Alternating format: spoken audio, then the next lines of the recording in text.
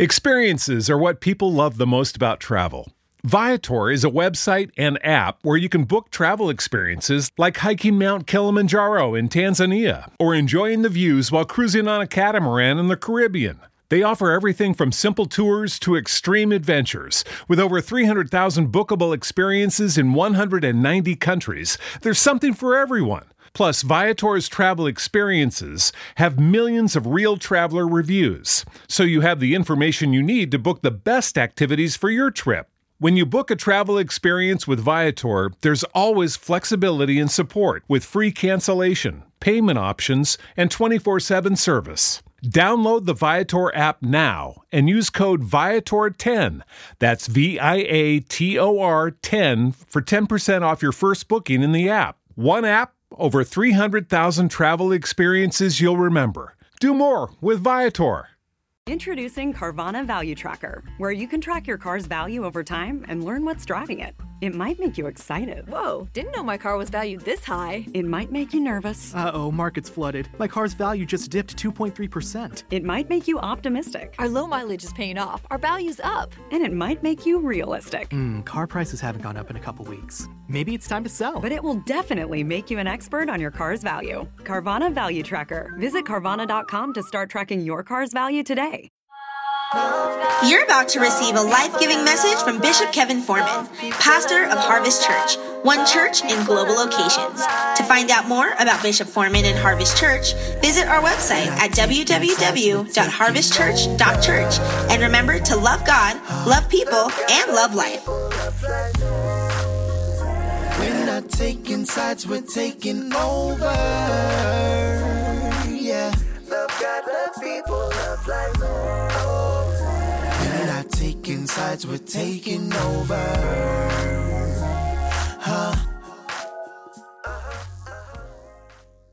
Because I'm unconditionally loved by God and that harvest, I come to God as I am. But through today's life-giving message, I won't stay as I am. This is my banner year, which is my best year yet. In Jesus' name, amen. Remain standing. We've been looking at this scripture, our theme scripture for this series. We're going to start here, and then we're going a whole nother place. 2 Corinthians 3:2. This is the Apostle Paul writing to the Corinthian church. We're in a new series. This is my story. Somebody say, I have a story. If folk only knew the stuff you've been through. See, that's why they don't understand why you clap like you clap, why you shout like you shout, why you dance like you dance. Because they don't understand your story has made you that way. It ain't the good days that made you spiritual. It's the hell you've been through that makes you spiritual. 2 Corinthians 3:2, you are our epistle, our letter, that means, our story, written in our hearts, known and read by all men. Say, I have a story that will be an example to somebody else. Father, customize, tailor-make this word for us, your people, over these next few moments as we now go through the unique tapestry that is your word. And in today's story, we're going to look at the children of Israel, but we're going to see ourselves in them. And when we see ourselves in them, help us not to be like them, but to be greater than them. Today, I declare, is a day of evolution, even in this place, to go from the inferior to the superior. And whatever area we've been lacking, today I declare that's over. And whatever area we've been unfocused, I declare that's over. And whatever area we have been just going with the motions and just going through the flow, I declare that's over. It is evolution time in this place today. And we thank you that it is so in Jesus' name. Somebody shout hallelujah. You can be seated in the presence of the Lord. We're in week 3 in the 5th message of a series called This Is My Story, which asks the question, church, what's yours? Somebody say, what's your story? That question is designed to make us see where our story has been so we can evolve where it is going. Truth be told, God is using the good, the bad, and the ugly of your life as a story to someone else as an example of what to do and what not to do. In fact, the majority of the Bible is God teaching us lessons through the stories of others. And in today's message, I want us to extract one very powerful, life-giving lesson from the children of Israel. Somebody say, there's a powerful lesson here. Yeah, talk to me like an army. Say, there's a powerful lesson here. Say, the children of Israel. Now, generally, that term, children of Israel and Hebrews and even Israelites, refer to the same group of people. Here's who they are. In Genesis chapter 32, a man named Jacob, whose name is later changed to Israel, he's the son of Isaac, he's the son of Abraham, and God makes Abraham a promise. A promise in the scripture, when God makes it, was called a covenant. And it's the same covenant we're part of in Genesis chapter 12. That covenant says that I will bless those that bless you, and I will curse those that curse you, and I will make your name great, and through you all the families of the earth shall be blessed. I need you to hear me. God says, I made a promise with Abraham that has now come down and hit your bloodline, and the reason you had to be born is because nobody else in your bloodline was willing to walk in that promise. Everybody else in your bloodline backed up, gave up, put up, and shut up, but you are the curse breaker in your bloodline. He told Abraham, I'm going to bless you, which means if he's going to bless Abraham, he's going to bless Isaac. If he's going to bless Isaac, he's going to bless Jacob. Jacob now becomes Israel. Now check this out. Check this out. God is into evolving things generationally, which means God is into things getting better generationally. And that's why I often remind you that you are the curse breaker in your bloodline, because Israel had to deal with some curses that Abraham introduced and other curses that he never interrupted. And that's what's happening in your life now. You're having to break some mess that's left from some generations before you. This is why some of the issues you face, you're like, why is it so tough? It's because you only been here 30, 40, 50, 60, 70 years, but that curse has been around for 200, 300, 400 years. But it don't matter how long it's been here, because when you were born, the interruption to that dysfunction was born. Slap your neighbor, high five, say, I'm a curse breaker. So Abraham has Isaac, Isaac has Jacob. Jacob's name is later changed to Israel. Now, Israel also, watch this, because I got to take a turn here, also refers to a region in the world that's part of North Africa. Meaning that Israelites or Hebrews were actually Africans. So society makes so much sense when you know that. What are you trying to say, Bishop? What we call Israel is part of North Africa, which means that tells us something about the Israelites, which explains culture. We wonder why in culture you got so many issues with racism and this and that and killing innocent African-American men. Baby, they've been doing that for thousands of years, because if you study your Bible, you'll understand, okay, that Israel is North Africa. And why are you going there, Bishop? Just because you need to know that.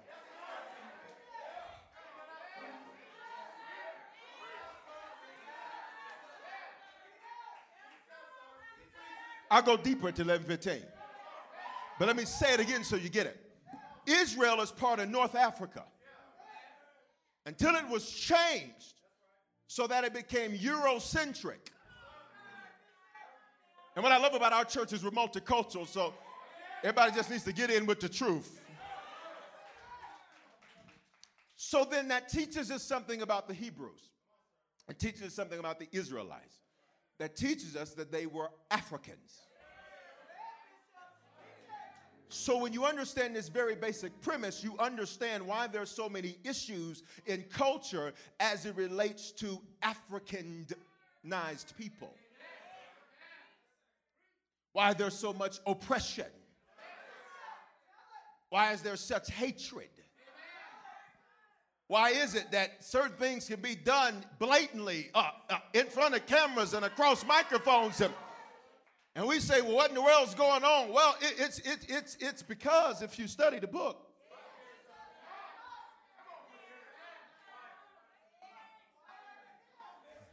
it sure is quiet. Touch your neighbors. He's going deeper at 11:15.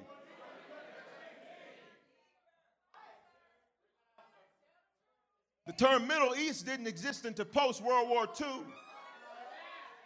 Middle East is not a continent. And somebody like, what's the point, Bishop? Well, then society makes so much sense when you understand that. But what you better understand is he says, I'm going to bless those that bless you, and I'll curse. I don't care what house they occupy. I'll curse them that curse you. I'll leave that alone. I'll go deeper to 11:15. Israel has 12 sons that form the 12 tribes of Israel by 4 different women. So they're a blended family. So stop thinking your blended family is so unique. Okay? Touch the neighbor and say, yours is not that unique. If you don't have a billionaire family, well, you know somebody that does. Now, here's what we got to do. To make a several hundred-year story short, because of a famine, the children of Israel go down to Egypt, and Joseph, who was betrayed and sold into slavery by his brothers, becomes the prime minister of Egypt, and he takes care of them. And they grow from over 70 people into over 600,000 plus. 600,000 men of fighting age, plus women, plus children, until an invading nation came in and enslaves them for 430 years until God raises up a man of God named Moses, Moshe in Hebrew, which means to draw out, who at age 80 delivers the people. Now that's good news there, because for somebody who says, Bishop, it's too late, it ain't too late for your story to become significant. Moses spent 40 years on the backside of the desert, and it looked like his story was insignificant. And then when he was 80, looking like it was too old and it was too late, God pops up on the scene and says, now's the time. I'm going to tell somebody, you are not behind schedule. In fact, you're right on time. Would you just look at somebody next to you and say, I'm right on time? Check this out. They come out of Egypt overnight. Watch this. But they kept yearning to return back to Egypt. Now, here's what I need you to understand this. God delivers the people through Moses' hand. After 10 plagues forced Pharaoh's hand. Here's a side note, though. The Bible says that it was God that hardened Pharaoh's heart. So really, God wanted to see how they'd act when it looked like they weren't going to get what they wanted. But see, that's a powerful principle. Some of what you're dealing with now is God just looking at how you're going to act if you think he says no. How are you going to act if you think he ain't going to give you the breakthrough? How are you going to act if you think he's not going to give you the job? How are you going to act? They come out of Egypt overnight. Somebody said overnight. 430 years, all they knew was slavery, and overnight they come out. And the scripture says they plunder the Egyptians. They take everything the Egyptians has, their silver, their gold. They take everything. Pharaoh says, get out of here. Get out of here with haste. Get out of here quickly, because I cannot take your presence any longer. And they come out of Egypt overnight, but they kept yearning to return back. Because you can be out of a circumstance, but that circumstance still be in you. You can be out of an Egypt, but that Egypt still be in you. Watch this. They never fully possessed the land God wanted them to have, called the promised land. And God wanted it for them because it represented a lifestyle for them. See, for you and I, there is no piece of land we're after. It is instead a lifestyle. That's why Jesus never promised us heaven, a place to live. No, that's never what the Bible says. He promises us the kingdom of heaven, which is a lifestyle. It is a lifestyle of shalom, is the Hebrew word. Nothing missing, nothing broken, nothing lacking, all is well. See, that's the promised land. For you and I, it's the promised life, and that life has a name, and it's called shalom. But here's what I didn't understand. How, after 430 years of begging to be free, do they get free and then want to go back to what they prayed to get out of? In Psalm 78, here it is, we're about to get to the juice. One of the chief musicians, his name is Asaph, he tells the story, and the scandal in the story of the children of Israel begins to be revealed. Now, there's so many verses in Psalm 78, I don't have time to go through all of it, but I want to start at Psalm 78 and 8, and we're going to jump around because I want you to see the scandal in their story, because then you're going to begin to see the scandal in your story begin to unfold. You still with me, church? Psalm 78, 8. And may not be like their fathers, a stubborn and rebellious generation. Stubborn means you got to keep telling you the same thing over again because you don't listen. Rebellion means don't do that. I'm doing it anyhow. Rebellion means stand over there. I'm standing over there. Got it? A generation that did not set its heart aright, whose spirit was not faithful to God. So look at me. He said, here's their problem. Their problem was that their heart wasn't set properly. Heart in Scripture is the word leb in the Old Testament, the word cardia in the New Testament. It means mind. He says they didn't have their mind right, and their spirit, that's your subconscious mind. That's the you that you are without trying to be that you. He says they weren't faithful. Verse 10. They did not keep the covenant of God. They refused to walk in his law. I mean, I'm going to do it my way. I have my own truth. I got my own way of life. This is me. Verse 11. And they forgot his works and his wonders that he had shown them. Look at me, 9:15. God says, I've been very good to you, but you keep forgetting that. So you have the audacity to complain about your life, forgetting everything I've done. How in the world do you think you made it through that depression, through that discouragement, through that car accident, through that bankruptcy? I've been very good to you, but I have to keep reminding you. You ever been real good to somebody? And one thing happened, and all of a sudden they forgot all of how good you've been to them? Nobody ever had that happen. And you're the one where we had that happen with. Verse 17, but they sinned even more against him by rebelling against the Most High in the wilderness. Which means when things got tough, that's when they acted craziest. Do not make decisions about the character of people after knowing them for 1 month. Make decisions about the character of people after evaluating them for several months. Why? I need to see them during a wilderness time, because I don't know the real you until I see you in the wilderness. I don't know the real you until we have a disagreement. I don't know the real you until you're stressed out and tired. Other than that, you're nothing more than an actor. He says, in the wilderness, they acted crazy with me. You think that's when they'd act the best because they want to get out. But when they were in the wilderness, that's when they acted the worst. I'm going somewhere. Verse 32. In spite of this, they still sinned and did not believe in his wondrous works. Therefore, verse 33, their days he consumed in futility and their years in fear. You know what futility is? A treadmill. When I work out, I do not get on a treadmill. You know why? I have a fundamental problem with treadmills. Say, what's that, Bishop? I'm working hard, but ain't going nowhere. I have a fundamental problem with that piece of workout equipment. God says that's what the children of Israel did. They were very busy, but unproductive. They spent a lot of time doing stuff, but they never got anywhere. Then he says, then they consumed their years in futility and in fear, meaning they were always stressed, always worried, always consumed with fear. What's going to happen with this? What's going to happen with this? What's going to happen with this? What's going to happen with this? Ooh, I'm so scared of this. Ooh, what about the economy? Ooh, what about this? Ooh, what about this? And God says, you don't even understand. That's proof of my absence. Look at verse 34. Touch your neighbor and say, it's finna get real. Finna is an urban colloquialism, which means it's about to go down. Verse 34, when he slew them, they sought him. You missed it. Like, where's it at, Bishop? It's right there. They did not seek him until they were suffering. They would not hear him until they were hurting. They would not believe him until they were beaten down. And they returned and sought earnestly for God. But here's what's interesting. They only did it because of the pain they were feeling, not because they wanted to.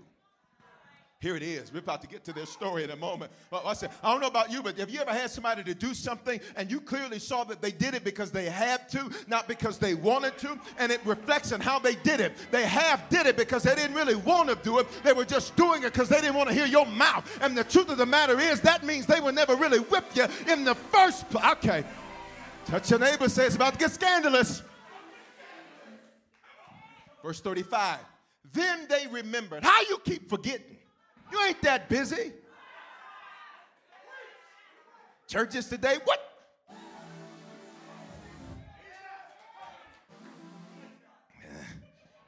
Then they remembered that God was their rock and the Most High God their Redeemer.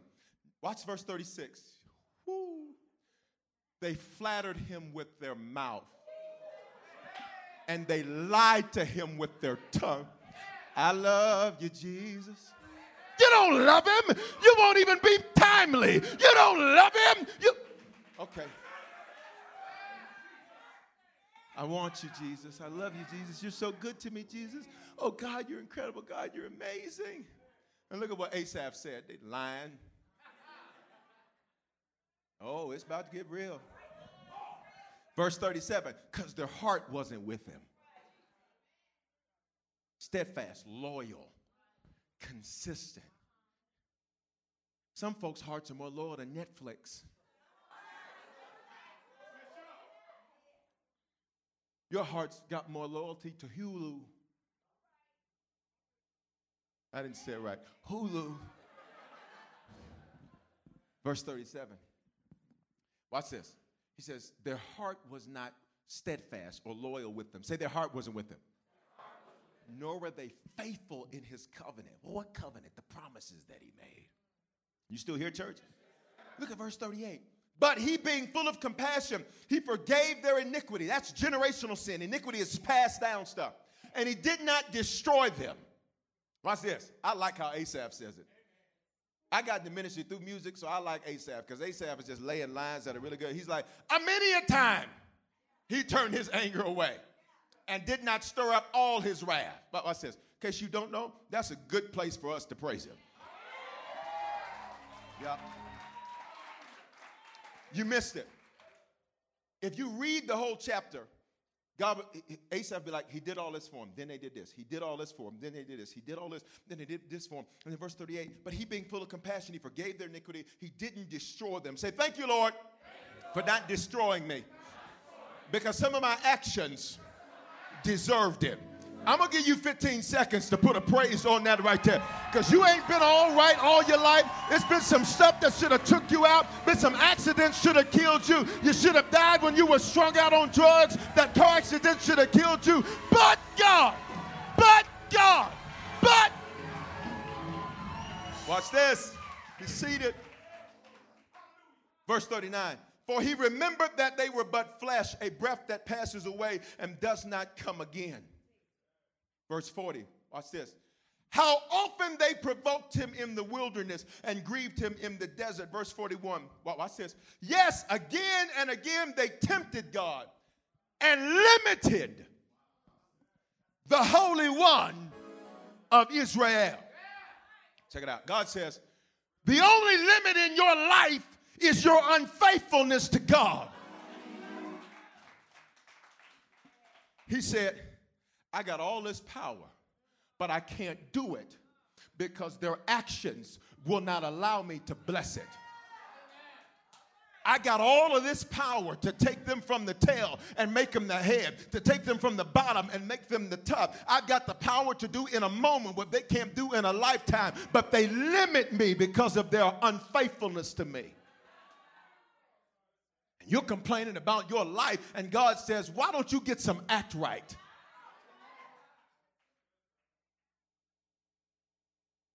Stephen, who was one of the deacons in the book of Acts, tells a similar account, but he throws in a line that becomes the convergence of their, because I know you're like, oh God, I can't believe them children of Israel. Oh, really? Oh, they're so bad, right? They're crazy, huh? I know it. You can't believe how they would act that way with God. I mean, manna from heaven, angel food. I mean, you hit the rock, that's what it is, angel food. He hit the rock cracks open water. I mean, it's the original Aquafina. I mean, it's better than Aquafina. It is, Fuji. Fiji, whatever. It's all from that tap right out there. Okay, no, that's supposed to be real, they say.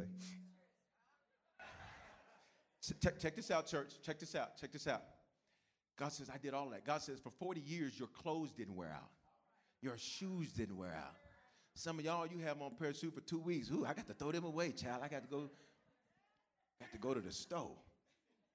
Watch this. Here's the convergence, the coming together of their story and our story. Acts 7:38.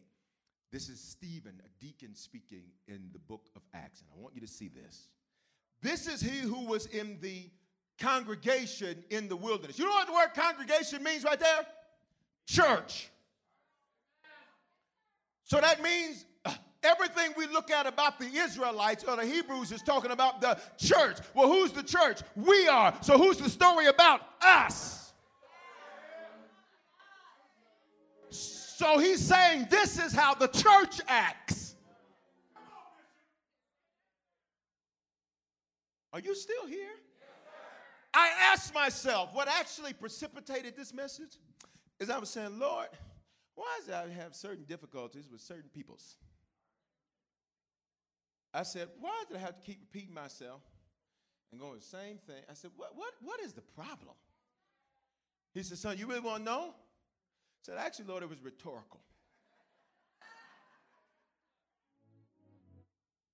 He said, it's difficult for people to do anything when they don't really love. I said, what are you trying to say? He says, son, maybe the issue is that those who you think love you just really don't love you. And he said, but don't take it personal. They don't love me either.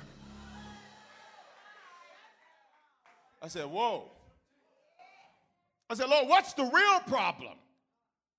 Why didn't they get it? He wasn't looking for their perfection, but he was looking for their persistence without having to be provoked. You want to know why they had all these issues? I got to drop a bomb on us this morning at 9:15, but it's a truth bomb that's going to set you free. It's because they never really loved God. They loved what he did for them, but they never loved him. They liked him a lot, but they never really loved him. And the truth is, that's where most Christians are. You like him a lot, but you do not love him. Oh, I know it's real on a Sunday morning. I know you're like, no, I do love him. Well, let's just ask some questions then. Preguntas in Espanol. Because how many times have you walked around the same circles, the same cycles? And he has to give mercy. And listen, we all need mercy. Without mercy, it's a wrap. But aren't you tired of walking around the same circles and going through the same, who am I preaching to? The same struggles, the same issues, the same drama, the same problems. If you're tired of it, just throw your hand up and holler, that's me. See, here's the first problem. Here's the first problem. See, they liked him a lot. They didn't love him. How do we know? Asaph told us. He said, their heart's not with me. He said, they're disloyal to me. They only love me when I slay them. They only respect me when they're in ridiculous circumstances. They only pray when they're under pressure. They only give when they're trying to get. And they wouldn't tolerate that from somebody in their life, but why do they want me to tolerate that from them? I know it is. You know the first problem of why sometimes we say we love him, but we don't? We really like him. But today you're going to shift into love. Oh, I said we're going to shift into love. Yeah, I got this type right here because we're going to rewrite your story. You about to shift into some love. You know why? Here's the first reason. Because we're transactional with God, not relational with God. We're transactional. Here's transaction. Think about it this way. A transaction means I'm here to do my transaction and then I'm done. And you know the problem? In our culture, in American culture, that is how we deal with fathers. It's transactional. I need some money. I need this. I need that. I need this. I need that. So culture makes you think God is that way. I know it is. 2 Corinthians 6:18. Watch what the scripture says. It says, I will be a father to you, put it up, and you will be my sons and daughters, says who? The Lord Almighty. Well, we got a problem there because in American culture, the statistics tell us that over 70% of homes are fatherless across all races and ethnicities. So we got a problem now because God is in the image of something you ain't seen. He is not a woman personified. He is a man personified. Well, now we got another problem. Because our culture's idea of manhood is very, very different than the Bible's idea of manhood. See, culture's idea of manhood is transactional.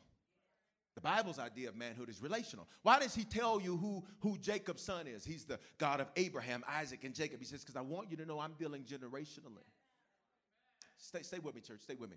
They mismanaged their relationship with God because they miscategorized it. So they never loved God. They liked him a lot, but they loved what he did for them. He was Savior, not Lord. He was donor, not daddy.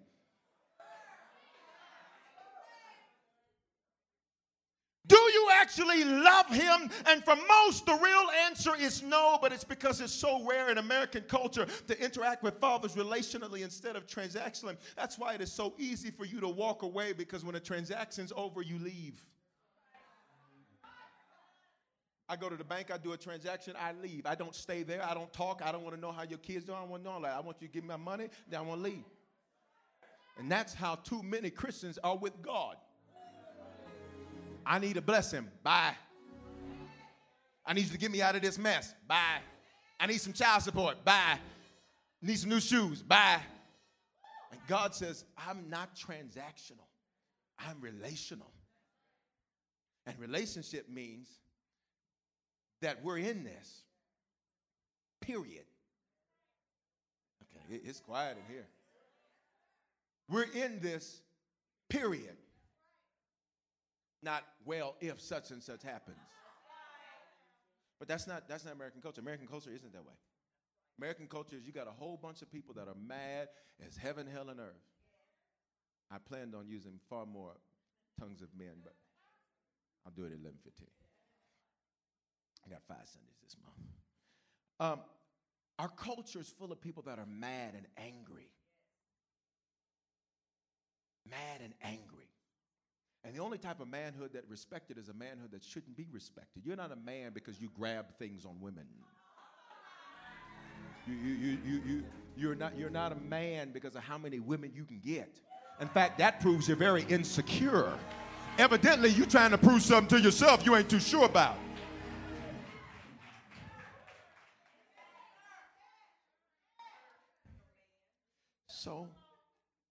But check this out. So then what does that create? A bunch of domineering women.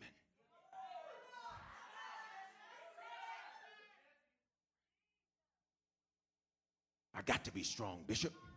All my life I had to fight, Bishop.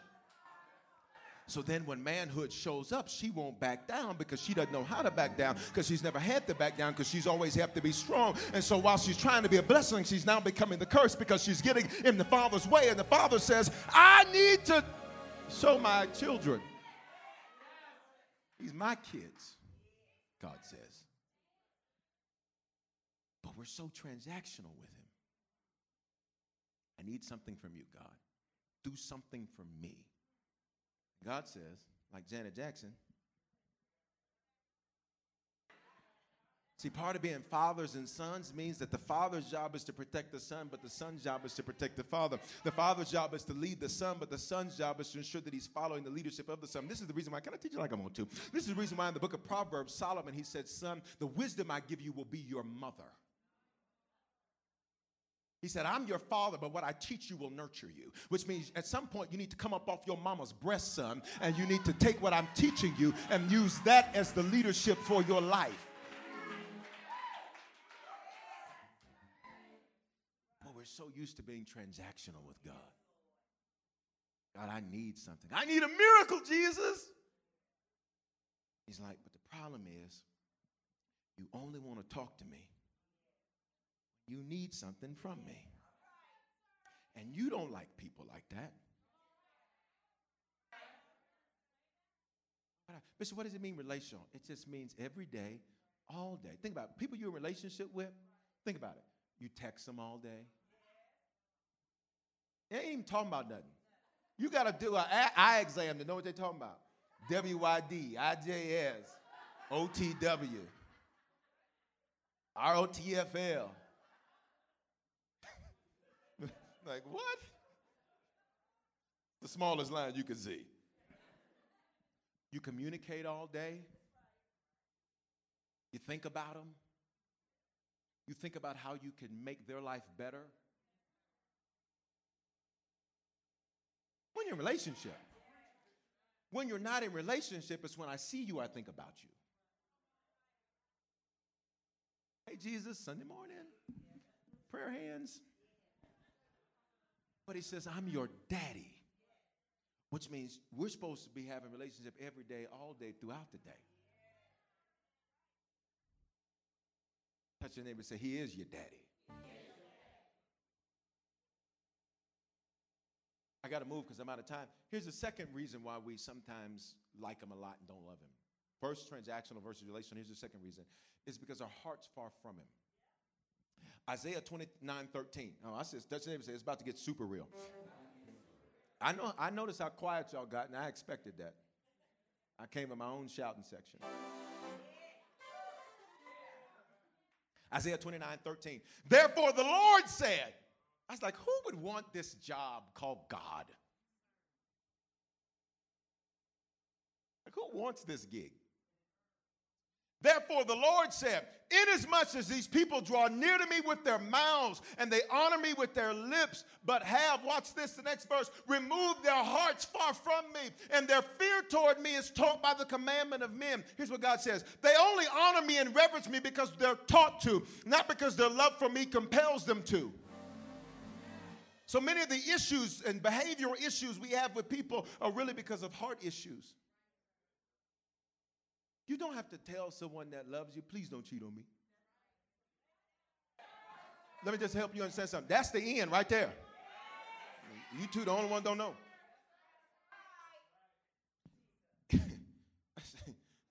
Please don't cuss me out no more. Bye. You praying for what? It's quiet in here. It's quiet in here. I'm all in the Kool-Aid, apparently. What's the flavor? Thank you for getting that right. If it's your first time, you're like, what are they talking about? Red's not a flavor. That's the joke. There it is.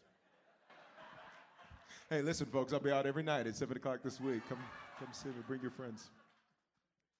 Think about it. When your heart is with someone, they don't have to repeat the same thing because love desires to please. And if that's what you really want, check this out. If that's what you want, then that's what I want to give you, unless my heart really isn't with you except through my mouth. When your heart is really with something, you don't have to go over the same things over and over and over and over again. The reason we got to keep going over it is because your heart's not there. I just fixed 99% of your relationship problems. Like, why are they doing this? Because their heart's with somebody else. Their heart is stuck in another relationship. Their heart is stuck in the past. Their heart is stuck in pain. But today, I declare that today, wherever your heart has been, it's going to be restored to you just like the psalmist said. Restore my soul, my mind, my will, my thoughts, my emotions. Somebody holler, Lord, restore my soul. When your heart's far from someone or something, you have to repeatedly go over the same things. It's hard just not to get it. When your heart's over here, it's going to be super difficult to understand what's going on over here. Heart, mind. For the children of Israel, he said, their minds are not with me. Their minds are on everything else but me. They got their mind on their money and their money on their mind. They care more about Bay than they do about May.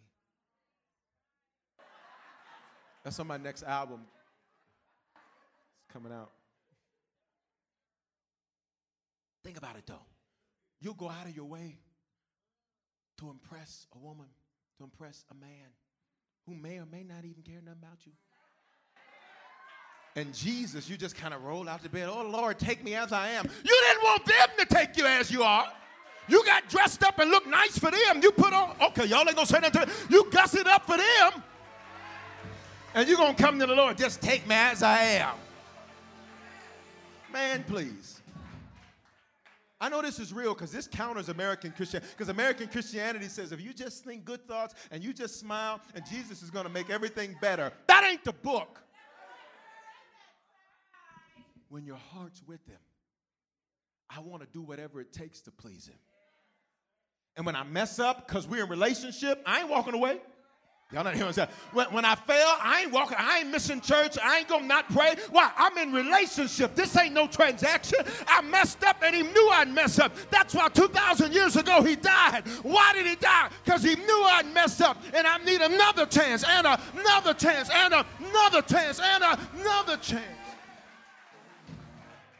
Let me tell you who's uncomfortable with this message right now. Somebody whose heart is so far from God, their pride makes them think that it's not.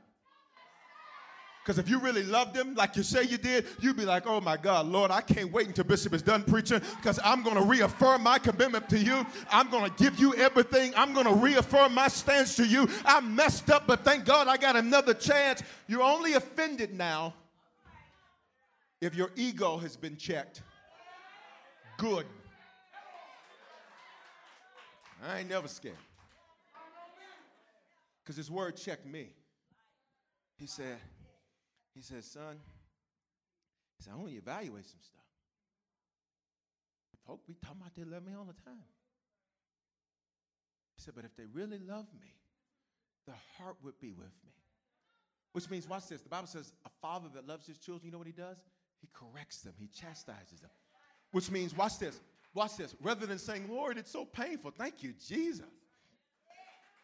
Why? That's proof he loves me. That's proof he hasn't given up on me. As a matter of fact, it's somebody at this 9:15. You're going through some checking and some chastising now. And that's good news. Why? Because it's proof he loves you. It's proof you're his son. It's proof you're his daughter. Here's the third thing. No. Here's how I know that we oftentimes just love what he can do for us, like him a lot, and really love him. First is transactional versus relational. What was the second one? Heart is far from it. Here's the third one. We don't do what he says. I know American Christianity says, it's your thing. Do what you want to do. That's not the Bible. Well, what job says, come on in, just do what you want to do. Why, you've built nothing, but come on in and tell us how to do it. I said it. Let's think about it. What job does that? What company do you, oh, welcome, it's Monday. Do it all your way. We have procedures, we have protocols, we have instructions. Don't follow none of that. Do it your way. We want to hear your truth. How do you feel about it? You don't like the system? Change it. Anybody work for a job like that? No. Here's John 14:15. Watch what Jesus says. It's quiet in the church. I know y'all wanted to shout. I'll shout you in a minute. I just need you to actually be in love with who you're shouting about. Because for the last day, have you shouted to a God you ain't really loved? According to how he defines it. I just love on my own terms. You can't do that. That's why everybody's got different love languages. You be like, Bishop, I buy her roses all the time. Well, she doesn't, gifts of service ain't her love language. She just wanted you to say, hey. You could have saved yourself $400 if you found out her love language. You sending stuff she don't even want. John 14:15. Watch this here. If you agape me, do what I said do, when I said to do it, how I said to do it. Watch this for my people from the South, because I said so. In the South, if you ever got discipline, they have all kind of rules. And you learn to obey the rules because they said so. Why can't you sit in there on the couch with the plastic on it? Because I said so. Well, if there's plastic on the couch, ain't that protecting the couch if I sit on it? Sit on that couch again. Can I get at least 2 witnesses to know about the couch with the plastic on it? You grew up in the South, there was the living room. You had the family room, where that's where everybody was. Then you had the living room, and that normally had a cream-colored or light-colored furniture that had plastic covering on it. And in that same room was a big white Bible with praying hands on the front. That Bible about that thick.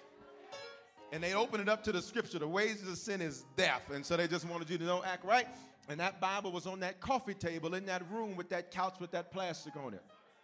It's 99% of homes in this house. And this he's in Denver too. Now, check this out. They never did what he said without the threat of punishment. If you don't do this, I'm leaving you. Secret, they already gone.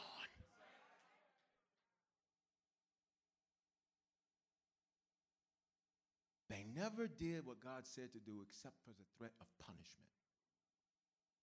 When he slew them, what did Asaph say? That's when they sought him. What? So I got to get beat to listen? I wasn't that type of child. Anybody else like me? I was not that type of child. Here I was. Let's talk about this. It only took one good time for my mother to make sure that I knew the Lord. One good time. Regular discipline didn't work with me. And she came up with a very specialized formula. She did it once. Never had a problem after that. Never. Never. I'm reminded today, that's why I still be cracking my neck. I'm reminded today, the Lord, I'm like Jacob, got a thing in his hip. I'm reminded today.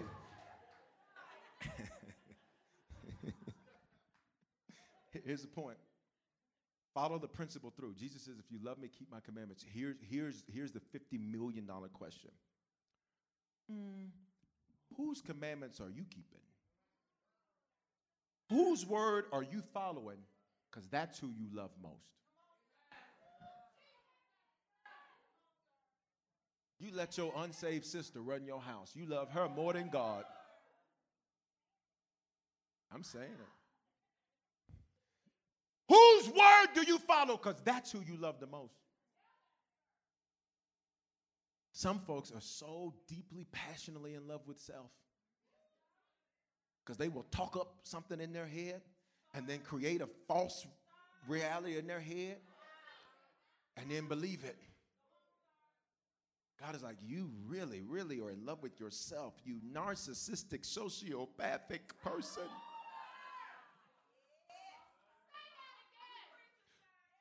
Rewrite, you narcissistic, sociopathic person. You narcissistic, sociopathic person. You narcissistic, sociopathic person. Today. Think about it. Jesus said, if you love me, you do what I say. Which means whoever's voice you're following, that's who you love the most. So for some of you, you are in love with the voice of that you call torture from your childhood.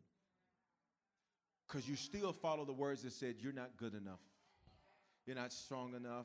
You're going to be just like this. You're going to be just like that. You're going to be just like that. And while you sit here and say, well, I'm the curse breaker, I'm the curse breaker. No, you're still listening to her voice. You're still listening to his voice. You keep their commandments. That's who you love. Whoever commandments you keep, that's who you love. Whoever word, commandments, word. I know you hear commandments, you like the 10 commandments. No, whoever word you keep, that's who you love most. Some people love Excel Energy more than Jesus Christ. Because Excel says you better be here by 5. I got to get off work. But then we having a conference. Ooh, child, I can't get off.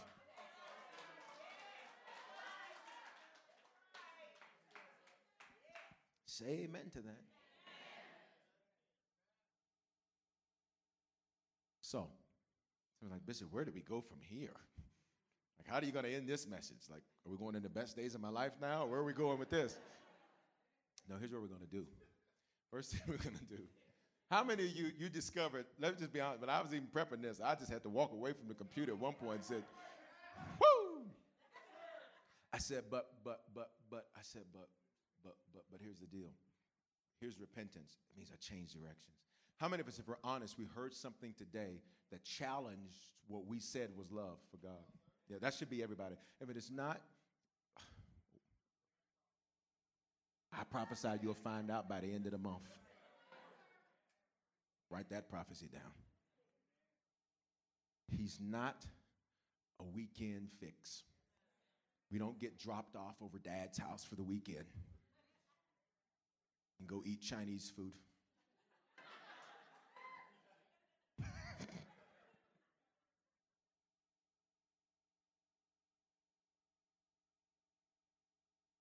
He says, I want relationship with you.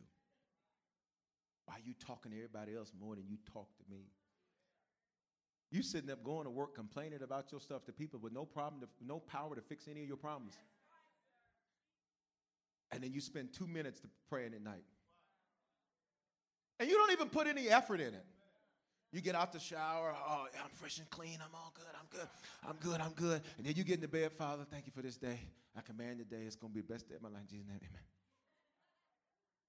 He's like, really? That's all I get? So I kept you all these days, all these years. You spent 4 hours on the phone with Rachel.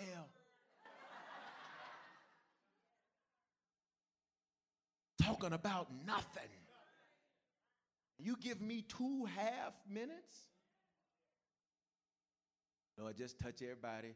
In Jesus' name, Lord, ooh, yes, Lord, this is evolution time. I received. Hey, go over. And God's like, really? All of that? What did you do? It wasn't even cold in the house. Why are you bucking like that? I know by now we should be on 5th gear and you should be shouting and tearing up, throwing your chairs and hallelujah, preaching, bishop. Not today, though, because today you're going to love the God you say you love.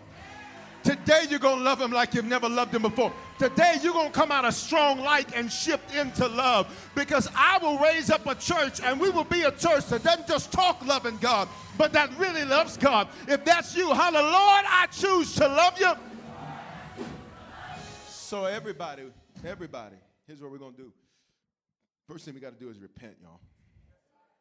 Here's repent, change our minds. Many of us have been lying for years. You didn't love him, you liked him a whole lot. You know why he asked Peter? He said, Peter, do you love me? He asked him 3 times after he resurrected and came back. He said, Peter, do you love me? Lord, you know I love you. Jesus is like, oh. He asked him again, Peter, do you love me? The Bible says Peter got a little attitude. You know I love you. So you only get an attitude when you're wrong. Anybody that ever gets an attitude with you, it's proof that they're wrong. It's proof that they've been lying on you, proof they done betrayed you. Proof. The only reason they get an attitude is because something's wrong, something's off. And then he asked him a third time, he said, Peter, do you love me? And in one of the Greek translations, it suggests that he says, Lord, I like you a whole lot. Because he said, my actions haven't been showing that. So here's what we're going to do, church. I want everybody right there. You can stand, you can sit, you can kneel, you can lay prostrate on the floor. Some of y'all don't even know what that means. Prostrate, lay flat on the floor. Whatever you need to do. Because today, someone say today, I refuse to lead a people who are just like every other church. We talk love, but we don't love him. You trying to love everybody else. You don't even love God. You need 10 steps to marriage, 10 steps to this, 10 steps to that. How much you love God? When you love God, it'll fix how you love people. It'll fix how you love yourself. So right where you're at, heads bowed, eyes closed, I want you to put your hands on yourself. Lay your hands on yourself. Say, Father, today we repent of being like the children of Israel. The church in the wilderness, treating you transactionally, not having our heart with you, and not doing what you say. You don't ask for perfection. You do ask for faithfulness. You do ask for persistence. So today, I repent. It means I change directions. I changed my mind. Forgive me for saying I love you, but not showing that I love you. From this day forward, the words of my mouth will match the actions of my hands. In Jesus' name. In Jesus' name. Experiences are what people love the most about travel. Viator is a website and app where you can book travel experiences like hiking Mount Kilimanjaro in Tanzania or enjoying the views while cruising on a catamaran in the Caribbean. They offer everything from simple tours to extreme adventures. With over 300,000 bookable experiences in 190 countries, there's something for everyone. Plus, Viator's travel experiences have millions of real traveler reviews, so you have the information you need to book the best activities for your trip. When you book a travel experience with Viator, there's always flexibility and support with free cancellation, payment options, and 24/7 service. Download the Viator app now and use code Viator10. That's Viator 10 for 10% off your first booking in the app. One app, over 300,000 travel experiences you'll remember. Do more with Viator. Trying to grab all the groceries in one trip? Oof, not how you would have done that. You know sometimes less is more. Like when you drive less and save with the USAA annual mileage discount. USAA. Get a quote today.